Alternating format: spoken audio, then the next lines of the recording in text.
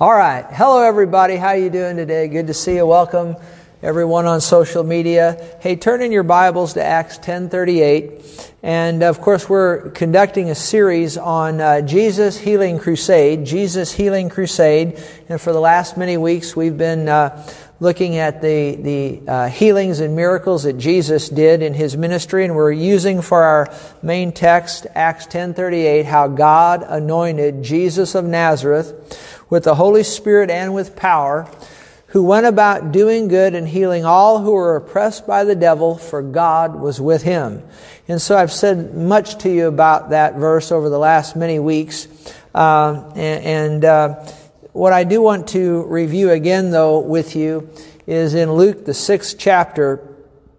I think this is important to go over and over again. Luke, the 6th chapter, and the verse 17 through 19 said that Jesus came down with them and stood in a level place with a crowd of His disciples and a great multitude of people from all Judea and Jerusalem and from the seacoast of Tyre and Sidon, who came to hear and be healed. And that's so important that we review that, because, a lot of times folks want to just come to be healed by the Lord, but it's important. That first part is really the most important part. They came to hear and be healed.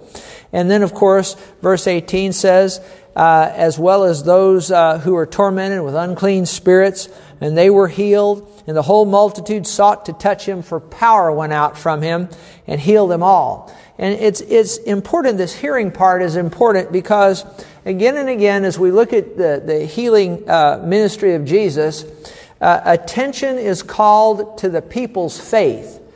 Jesus would say, your faith has made you well. Your faith has made you whole. And we understand that it's the power of God that heals somebody, but it's their faith, it's our faith that taps that healing power.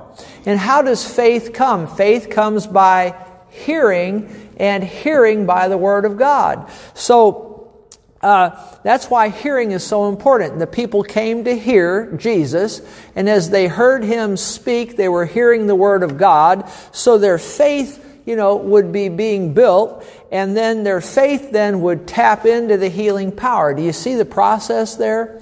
So it's not enough just to come to be healed.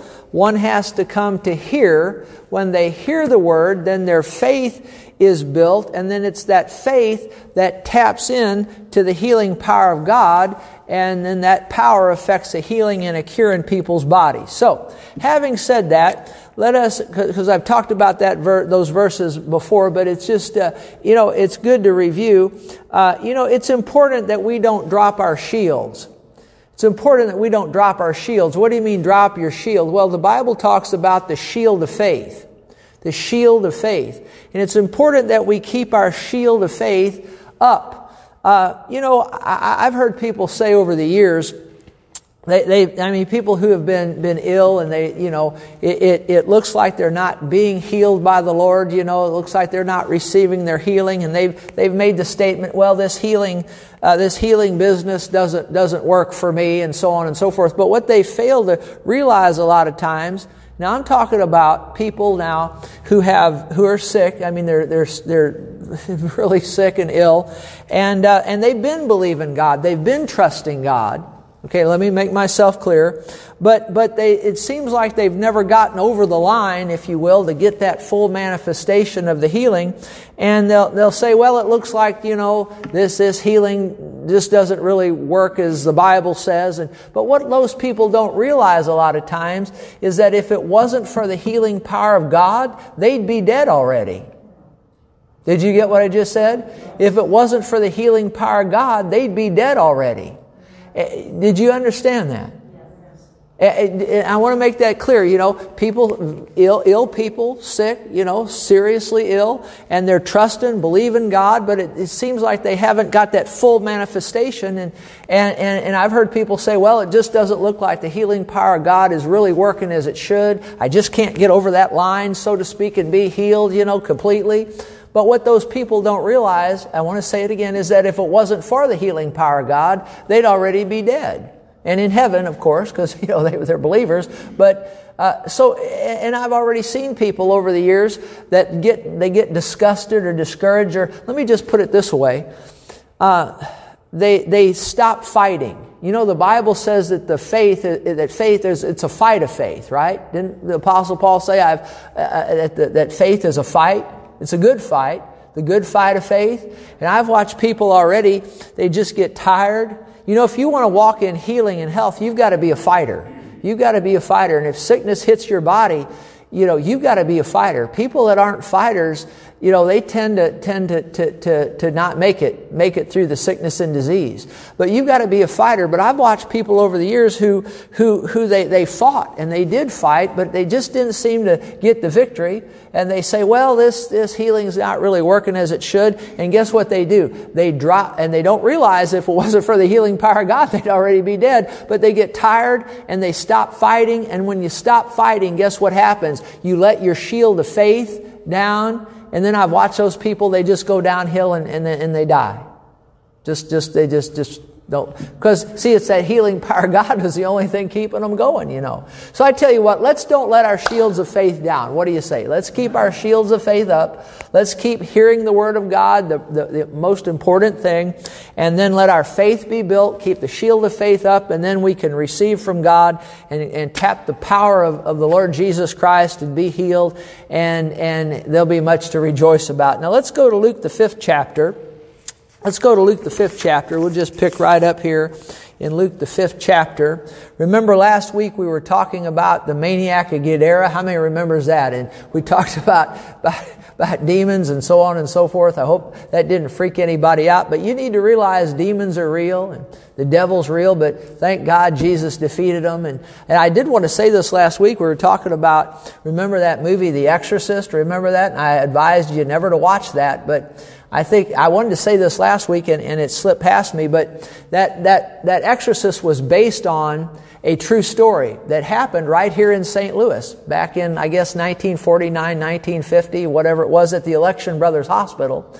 And what I wanted to tell you last week is, and it just slipped by me, is as years went on, there was a man that attended, actually two men that one still attends here, another fellow attended years ago. Now the one fella, Brother Gary back over here, he used to be a security guard down there at that hospital. And they told him, don't go near that unit, don't go near that wing, don't go near that section. Is that correct? They said don't go around it. And then, but the other guy that attended here years ago, he told me, he said, now he had closer access to that wing than what Gary did, and because he did a different job there, and that hospital, that wing of that hospital, I believe, has since been torn down, demolished. But he said, Pastor Terry, he said, whenever I'd get near the wing of that, where that thing took place, there was a little boy, he said, man, the hair on the back of my neck stood up. He said, I got the most ominous feeling. And he said, I'd get off that floor as fast as I could. So you see, these things are real, aren't they? They're very real, The devil is real. Did you know there's some churches that won't call the devil's name? Did you know that? They won't call his name. You know what they call him? They call him the enemy.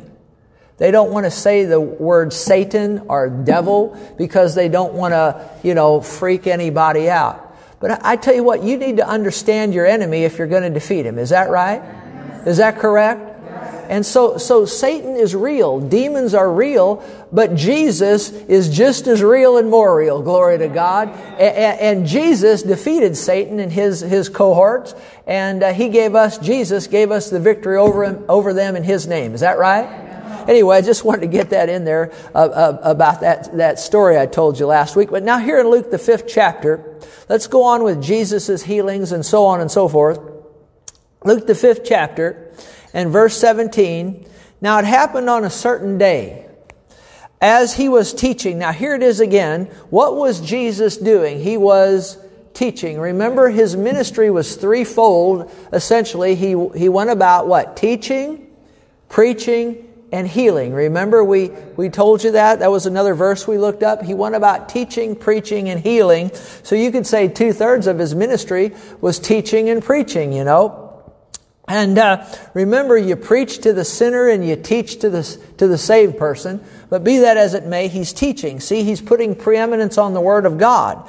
And there were Pharisees and teachers of the law sitting by. Now notice, Pharisees and teachers of the law sitting by. And many of these Pharisees and teachers, they weren't the best people in the world, were they?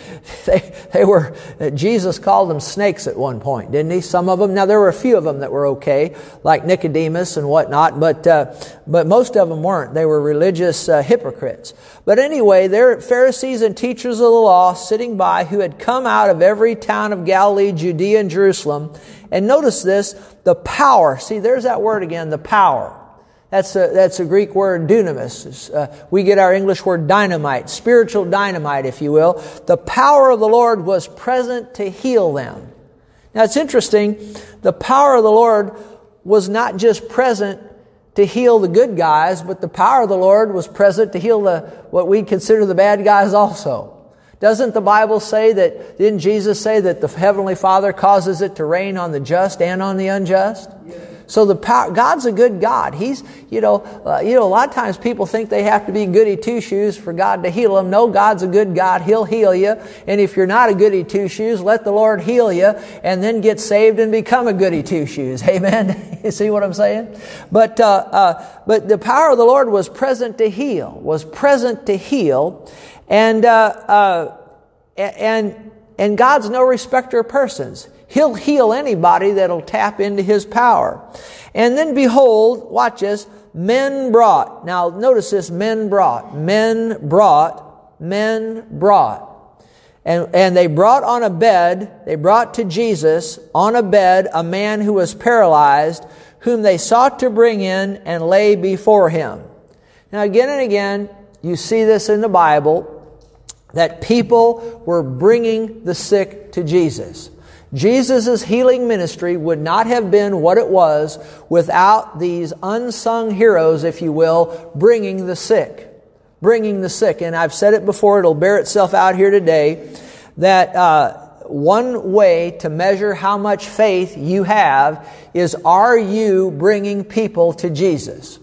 Are you telling people about Jesus? Are you getting the gospel message through to people? Are you handing tracts out, wherever you go? Are you being a witness for the Lord Jesus Christ? Are you bringing the sick to where the healing power of God is? See, if you're not doing that, then your faith, I'd say, is at a very low level.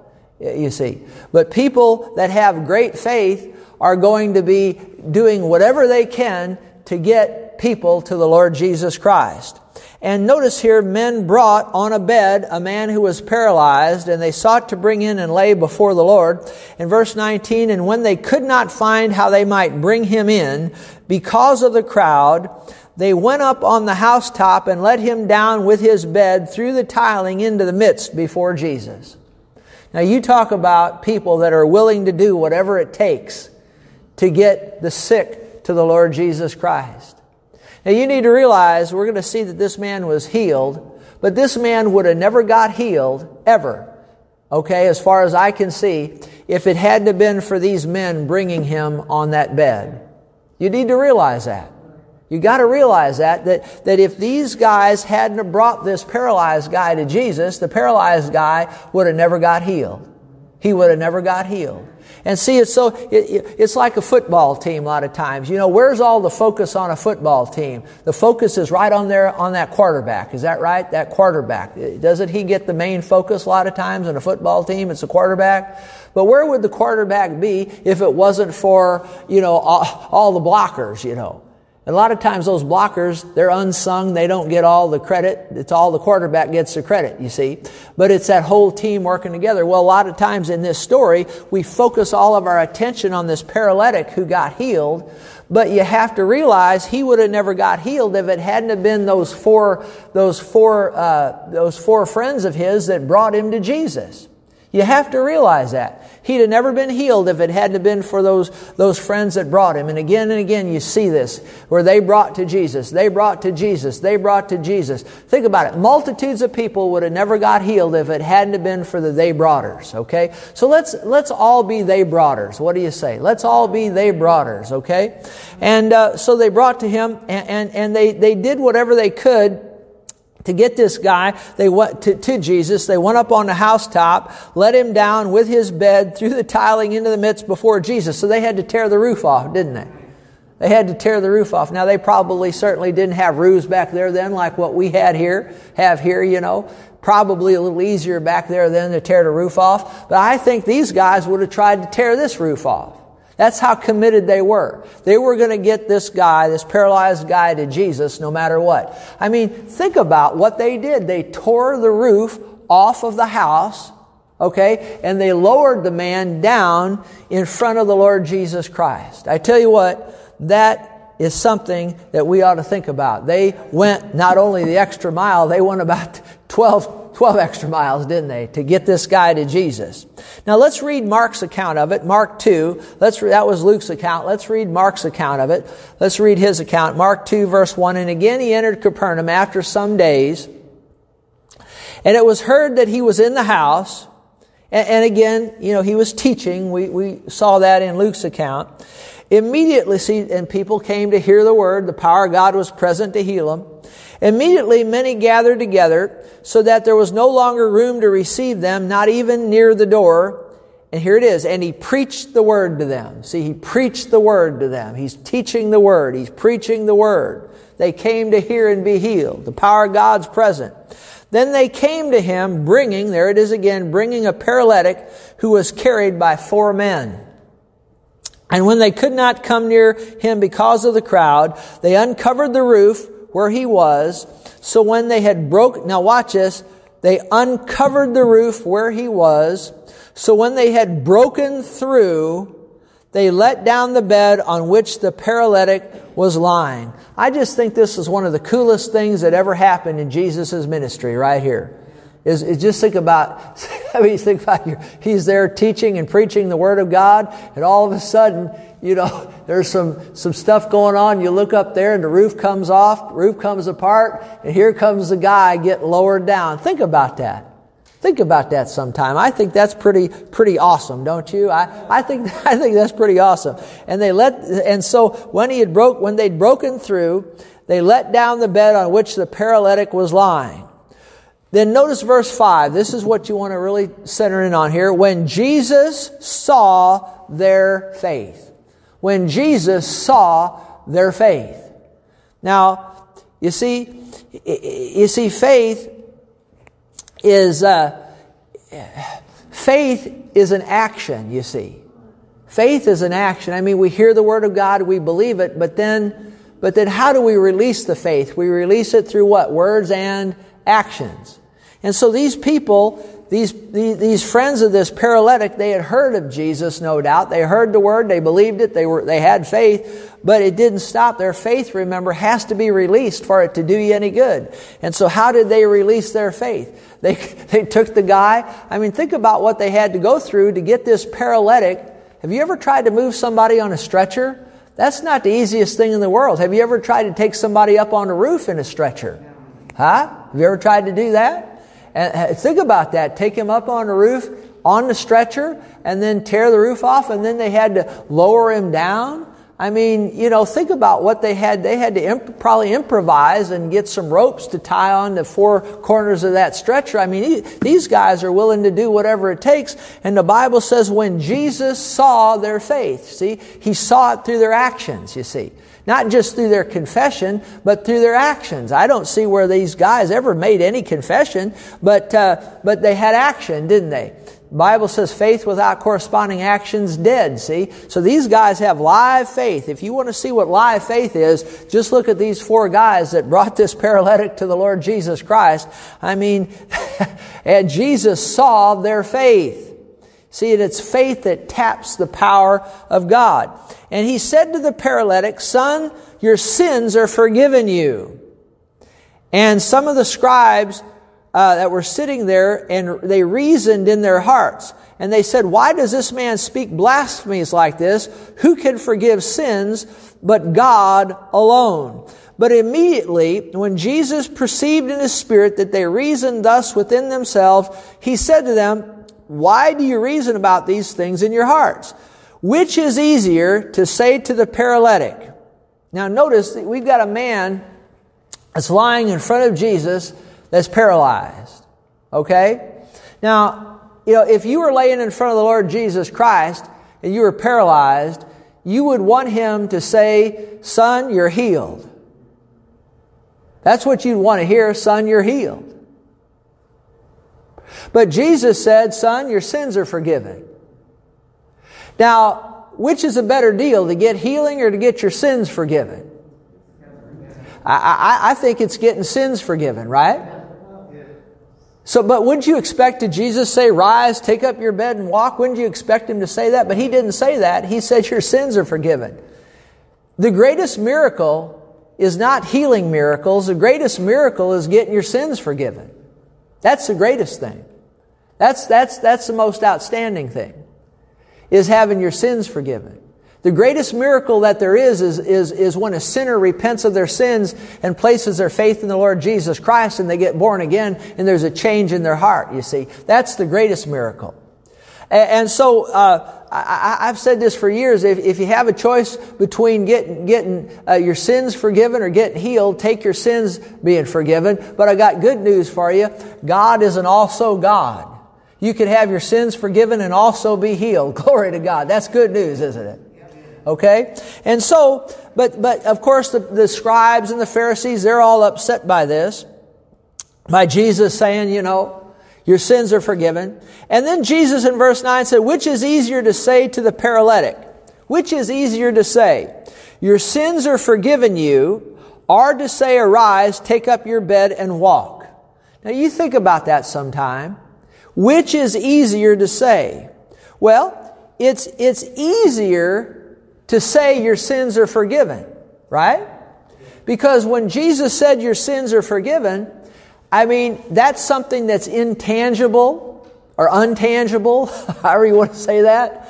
How do you know? How do you know? If somebody came in here that was paralytic, and they couldn't walk, they were paralyzed, which would be easier for me to say to them? Your sins are forgiven, or rise, take up your bed and walk? Well, it'd be much easier to say your sins are forgiven, because how would anybody know? How could you tell? Is that right? Yes or no? Is that right? Well, your sins are forgiven. Well, okay, that's wonderful. All right? That would be easier. Wouldn't it be harder to say, rise, take up your bed and walk? Because that would be harder, wouldn't it?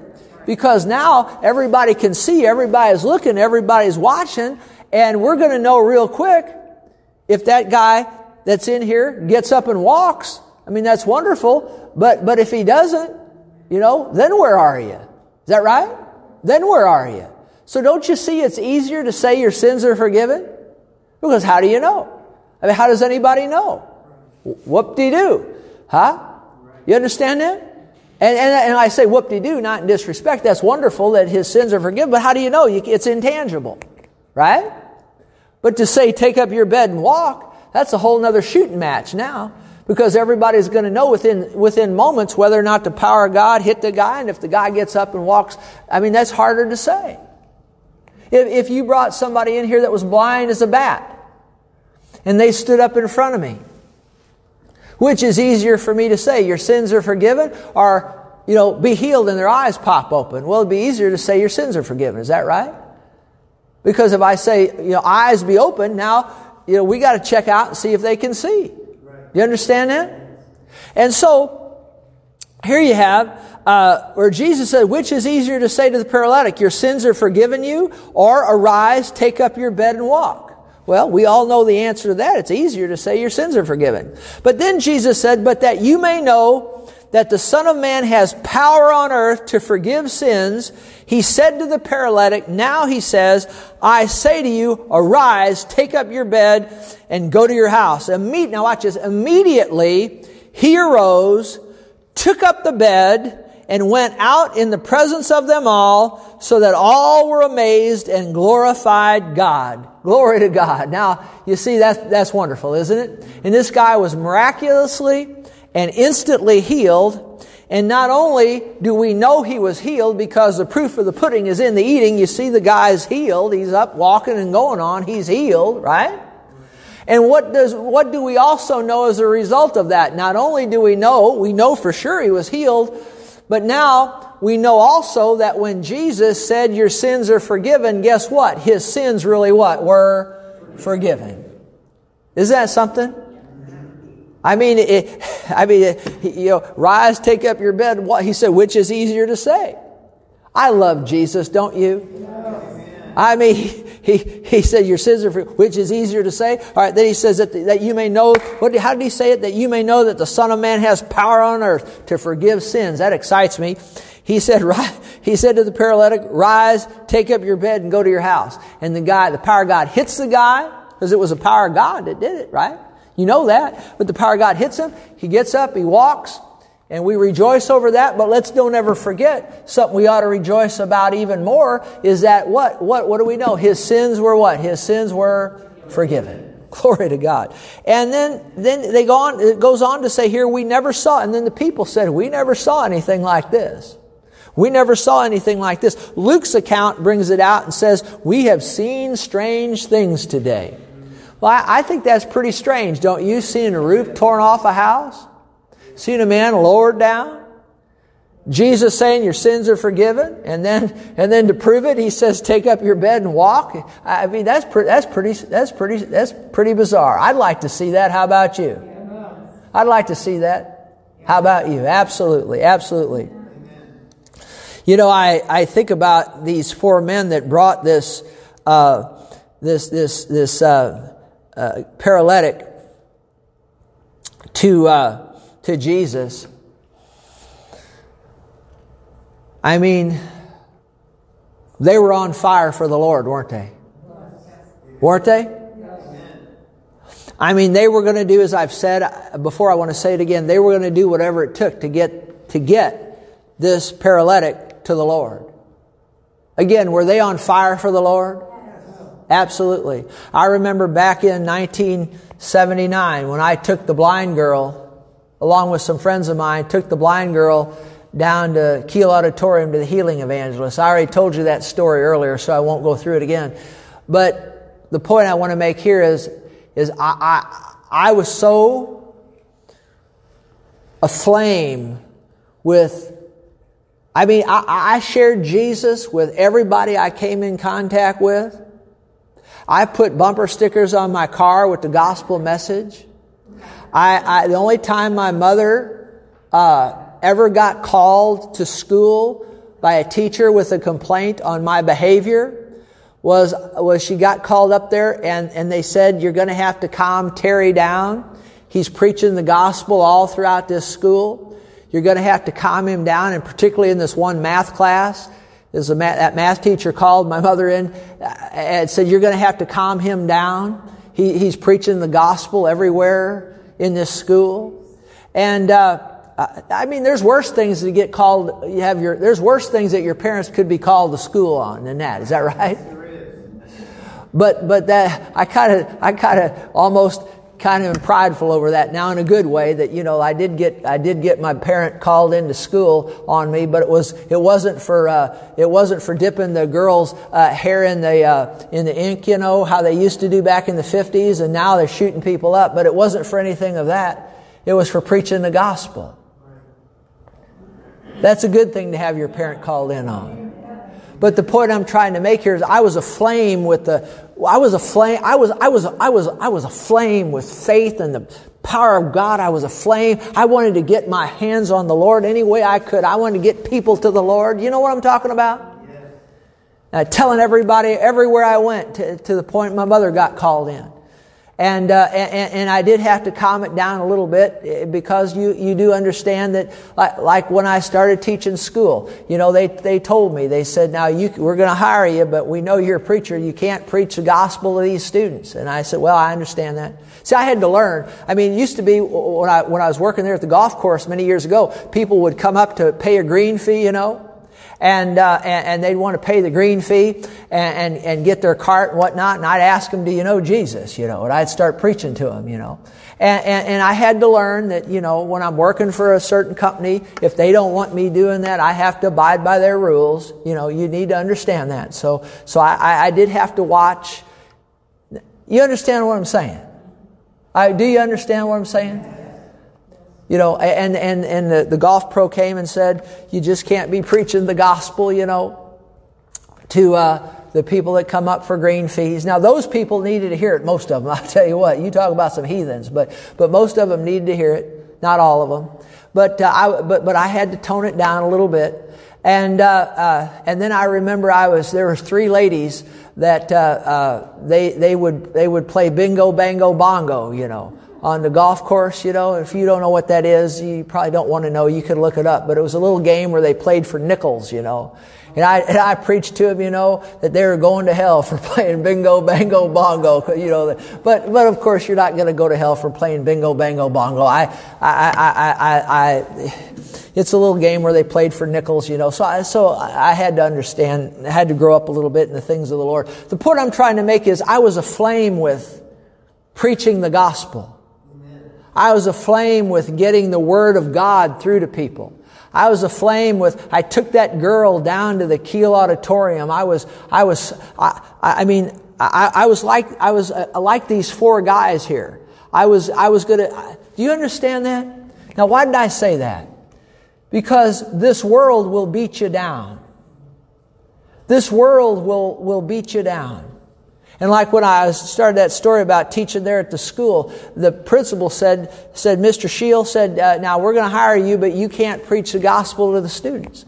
And I said, okay, well, that's fair enough. But I said, if they ask me why I'm, they ask me about my faith, I'm going to tell them.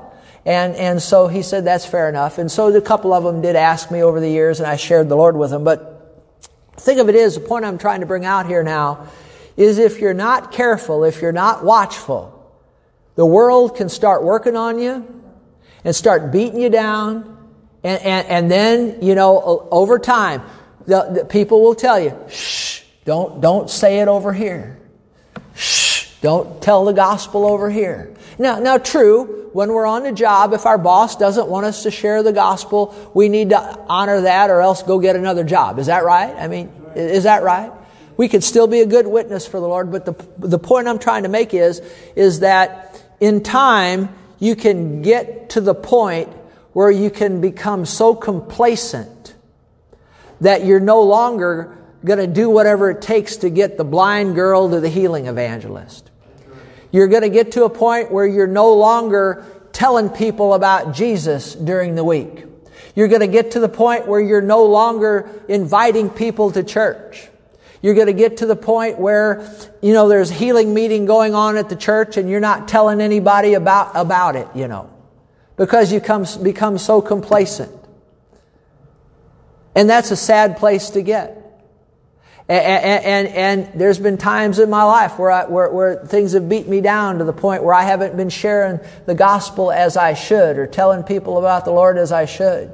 Has that applied to anybody in this room? Has that applied to anybody on social media?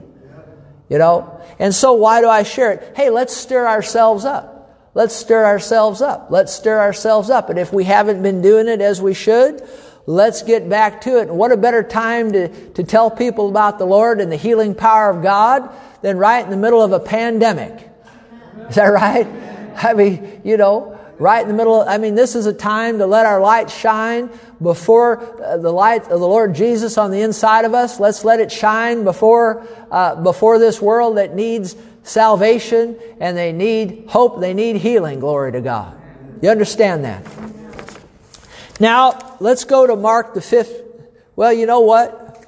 Let's go to Mark the 5th chapter. I've got about 5 minutes, so I think we can get this girl raised from the dead in 5 minutes. Mark the 5th chapter, 21st verse. Are you glad the paralytic got healed? Are you glad he had those 4 friends? I'm sure he was glad. I'm sure he was glad. It's interesting, something you can think about. I won't answer this for you. I'll just give you a little assignment to think about. Remember that story with the paralytic? Said Jesus saw their faith? Whose faith do you think he was talking about? The 4 guys or the paralytic? He says paralytic. How many thinks it was the 4 guys? 4 guys? What do you think, it's all 5? Okay. Something to think about. Okay, here. Well, we know they had faith. Is that right? And the guy's dancing around. I don't know if he was dancing, but he was healed. He was walking around. That's wonderful. Now, let's go here, Mark the 5th chapter, 21st verse. This is, you've heard of Jairus, haven't you? And Mark 5:21, when Jesus had crossed over again by the boat to the other side, a great multitude gathered to him, and he was by the sea. And behold, one of the rulers of the synagogue came, Jairus by name, and when he saw him, he fell at his feet and begged him earnestly, saying, My little daughter lies at the point of death. Come and lay your hands on her, that she may be healed, and she will live. So Jesus went with him, and a great multitude followed him and thronged him. Okay, now you got that scene in your mind? Jairus comes, the ruler of the synagogue, and his daughter's at the point of death, and big multitudes there. And Jesus is going to go over to his house.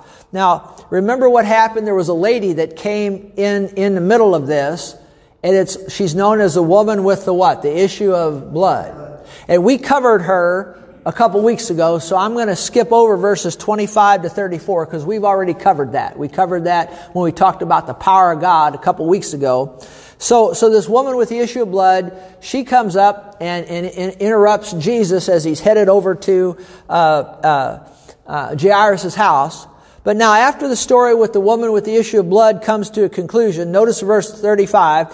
While Jesus was still speaking, some came from the ruler of the synagogue's house who said, Your daughter is dead. Why trouble the teacher any further? Now think about that. It's all over according to the news that came. Bad news. I don't like bad news, do you? I don't like hearing bad news. And now bad news has come, and this is the worst news you can hear. Worst news you can hear, your child is dead. And as soon as Jesus heard the word that was spoken, he said to the ruler of the synagogue, now notice what he said, Do not be afraid, only believe. So that's what we need to do when bad news comes, is not be afraid, only what? Only believe. And believing and having faith is the same thing. So don't be afraid, have faith. Don't be afraid, have faith. So whenever, and we all have to deal at times with bad news. So when bad news comes, here's what Jesus tells you to do. Don't be afraid, only believe or have faith. Have faith in God. And notice verse 37, and he permitted no one to follow him except Peter, James, and John, the brother of James. And when he came to the house, so now there's this big multitude there. Remember with the woman with the issue of blood. But now they go on, and Peter, James, and John, Jesus, and of course Jairus, they head on over to the house where the daughter is dead. When he came to the house of the ruler of the synagogue, watch this, now they're at the house. He saw a tumult. You know what a tumult is, don't you? A big hoop-de-loo. You know what a hoop-de-loo is, don't you? A big commotion. A what? A big commotion. Big commotion. And those who wept and wailed loudly. So they were weeping, mourning, so on and so forth. And he came in and said to them, Why make this commotion and weep? Now what you need to realize if you study into this, and from my study of it, these were not just family members over there mourning. Of course, I'm sure there must have been family members over there mourning. But Matthew's account brings out that they had flute players there. Why would you have flute players there? They had professional mourners over there.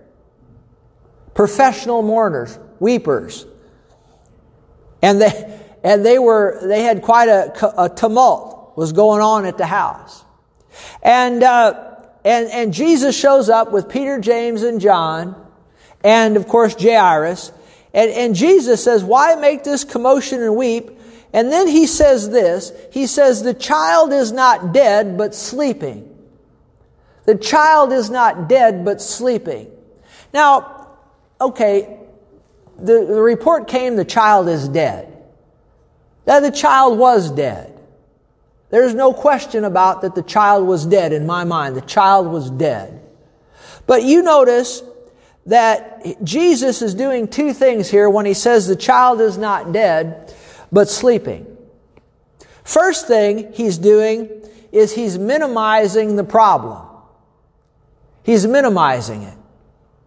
Which is easier, to raise somebody from sleep or to raise somebody from the dead?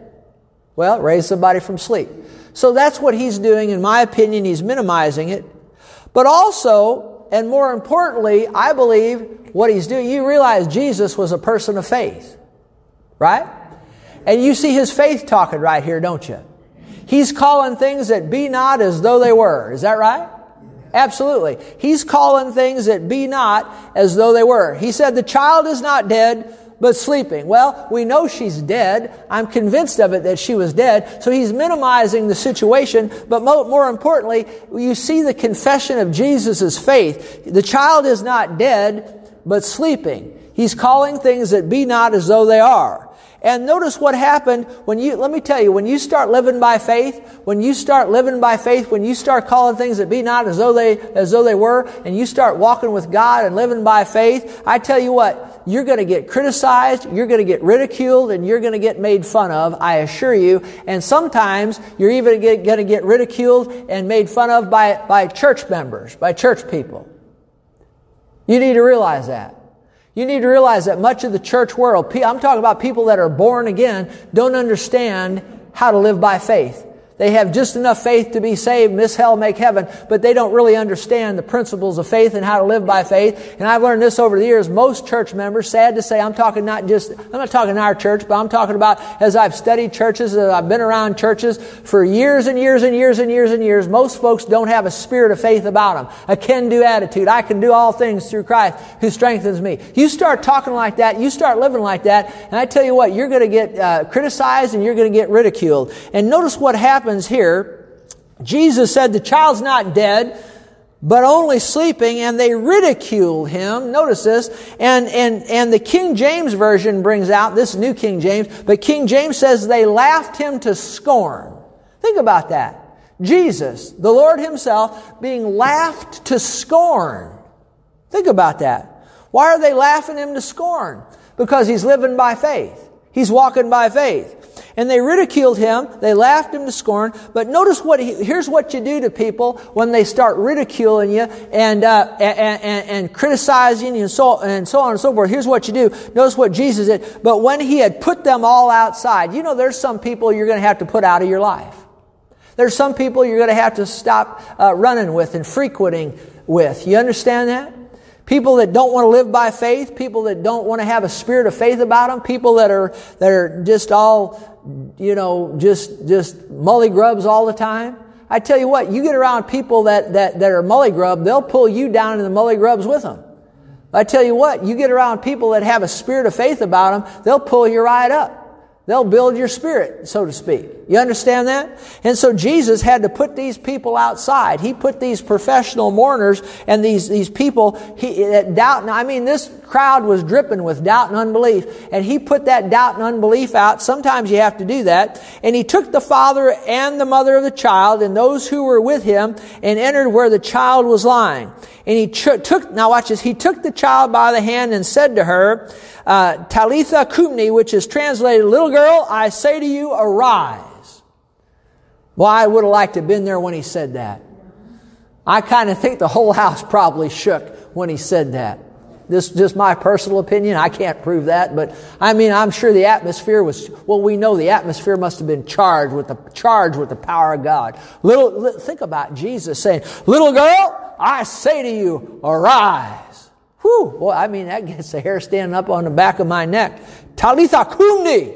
Wow. Think about that.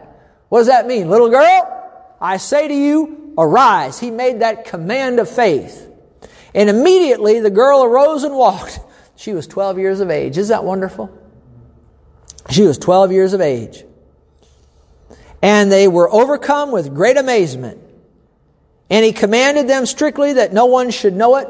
As we go along in other sessions, I'll talk to you why. A lot of times he'd say, be sure you don't tell anybody or no one know it. I'm not going to get into that today, but I'll cover that as we go. He commanded them strictly that no one should know it, and said that something should be given her to eat. Isn't that wonderful? Glory to God. Amen. Raised her from the dead. Did you get anything out of this today? Amen. Raised her from the dead. We're going to look at next session, where he raised that widow's son. They were taking him to bury him. Remember, they're in Nain. They were taking him to be buried. And, Jesus interrupted the funeral and raised the young guy from the dead. I tell you what, Jesus would interrupt funerals a lot of times that way, and just raise him from the dead. Lazarus, he raised Lazarus from the dead. Jesus is wonderful, isn't he? Well, let's all stand. And if you're out there on social media, and you don't know Jesus as your Savior, I want to invite you to repent of your sins. That means just have a change of heart. Turn from your old life. Turn to Jesus and invite Him into your life. The Bible says, whosoever shall call upon the name of the Lord Jesus will be saved. Just cry out to Him, say, Jesus, come into my life. And in a moment's time, He'll come in. You get born again. You'll miss hell, you'll make heaven, and He'll make your life worth living in the meantime. And if you need healing in your body, I just want to encourage you to stay hooked in here. Stay hooked in with us as we go on down the road here over these next several weeks. And let that same healing power that's here in this sanctuary, it'll flow right through the social media, right over the airwaves, right into where you are to effect a healing and a cure. Just listen as we go. Come to hear. Let your faith be built. And then reach out and receive that healing power of God. How do you receive things in the Spirit? By believing them. And just that's how you draw the power of God through your faith. Just say, Lord Jesus, I receive my healing power. I receive your healing power into my life.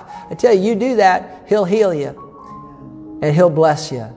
He'll not only forgive your sins, but He'll heal you of sickness and disease. So we trust you are blessed today, and we'll see you next time. God bless you. Bye-bye.